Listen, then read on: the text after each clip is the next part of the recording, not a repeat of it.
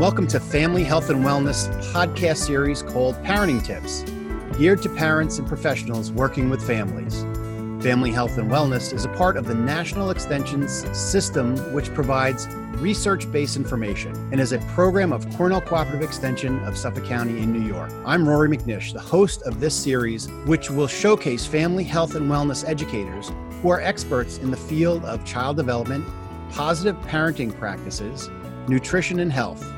Our goal is to help adults make research-informed decisions for themselves and for their families. I'm pleased to welcome Nancy Olson-Harbeck, who is joining us today to talk about the role chores play in raising responsible kids. Nancy has been a human development specialist with CCE since 1985 and specializes in increasing the knowledge base of parents in understanding their children in order to create and maintain family wellness and decrease family stress. Hi, Nancy. How's it going? Hi, Rory. Thank you for having me here today to talk about the importance of chores. I don't know about you, but I had many chores when I was growing up. Did you? I did too. Between my brother and I, we had to vacuum and we had to take the garbage out. And I had to mow the lawn. And then my father always took us on our his plumbing expeditions. So I'm not the plumber, I'm the plumber's son. And I can I can fix your leak until the plumber comes. So we did a lot actually as kids. So do kids actually have chores today? Well, Rory, we know that family life looks different from one generation to the next, right? So, the families that we've created are different than the families that our parents created. A lot depends on how many adults are living under one roof, how many of those adults have jobs outside the home. Economic factors certainly have a huge impact. If there's enough money left over after buying necessities, many families now use those dollars to buy services like house cleaning or landscaping that used to comprise some of the chores that were expected of kids. One of the significant ways in which our households have changed in recent decades is a steep decline in the expectation that children should contribute to the household. Yeah. Some parents feel that the time spent on menial tasks is not worthwhile. They want them doing homework. They want them involved in activities. Or the kids are so overscheduled that parents feel there's just no time for chores. I've had parents say to me, when would they do them? During the week, between school and after-school activities, sports, homework, they barely get time to sleep, and weekends are just as busy, jammed full of sports, special social events, etc. Or the other thing that happens is that parents believe their little ones are too young to take on responsibilities, not realizing how capable their youngsters actually can be. Now, it does seem like kids are busy these days, but so are parents, right? Like some kids themselves will benefit from the experience of contributing some of their labor. I sometimes complain, but I remember feeling good about, being able to help around the house. It felt really, really good. Right, Rory. Well, that's just it. When we let kids off the hook from helping around the house, they do miss out on the benefits that regularly contributing to their families brings. It gives them a sense of pride, confidence in themselves, the start at building a strong work ethic. Also, just plain learning life skills. You were talking about your plumbing skills before. Yeah. Well, even more basic than that, the chores we give kids teach them cleaning skills and laundry skills and cooking skills. Kids who do chores learn responsibility and gain important life skills that will serve them well when they're launched from the family nest. Now, is there any research that will back up, the fact that chores are good for kids? Yeah, it's actually pretty undisputed. There are many studies showing that chores provide benefits to kids.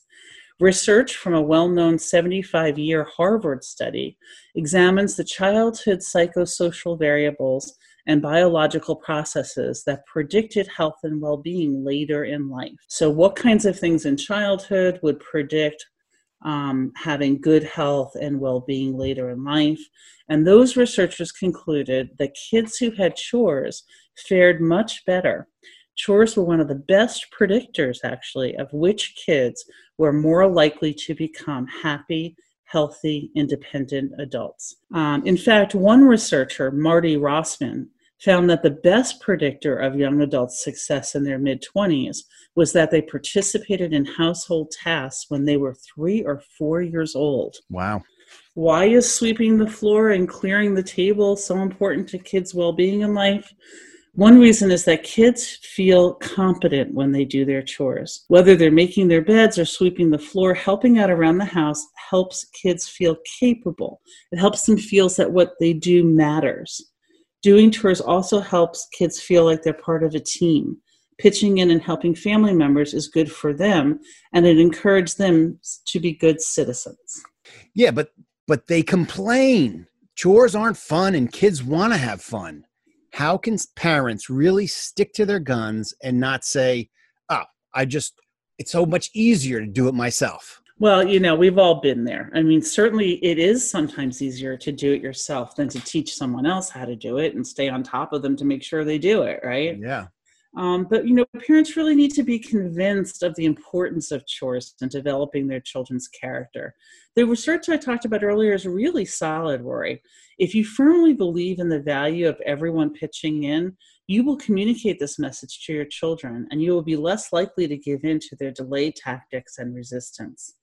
They will learn the important lesson that first you get your work done and then you play, whether you're 8 or 48. It's not mean to ask people to work. There is work involved in living a life, right? And it makes the playtime so much sweeter. Also, I ask parents to take a look at how they handle their own chores around the house. In all things, we are our children's most important role model. If you do your chores with a sense of acceptance and patience and humor, your children will most likely do the same. Talk about feeling proud when you get the laundry nice and clean, or how each time you attempt a carpentry project, you learn new skills and it feels good to accomplish things. Our attitudes about doing work are certainly picked up by our kids. And also, give children choices. Children are much more likely to be responsible when they have a say in what they do or when they do it.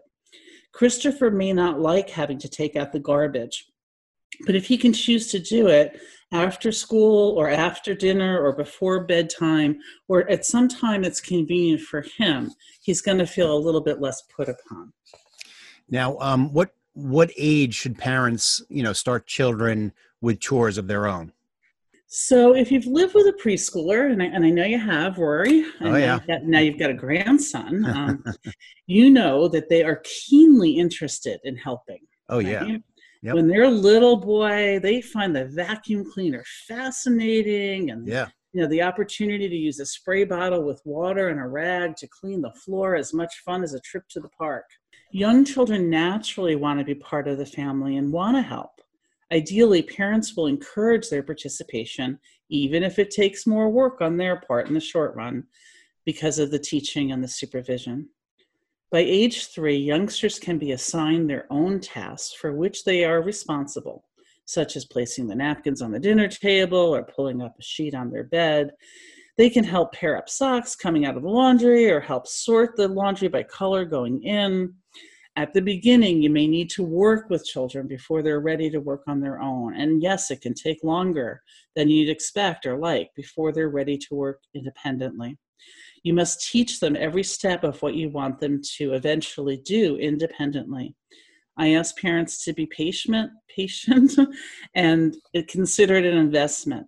The teaching of these skills and the development of motivation through your positive feedback is an investment in if they view themselves as competent and helpful or not. Now, so what you're saying is start really early in developing both the skills and the right attitude towards helping out around the house. But what if that ship has sailed? What if folks didn't, they don't realize that their 9-year-old is, quite capable of walking his cereal bowl over to the sink, right? Giving it a quick rinse and putting it in the dishwasher after breakfast.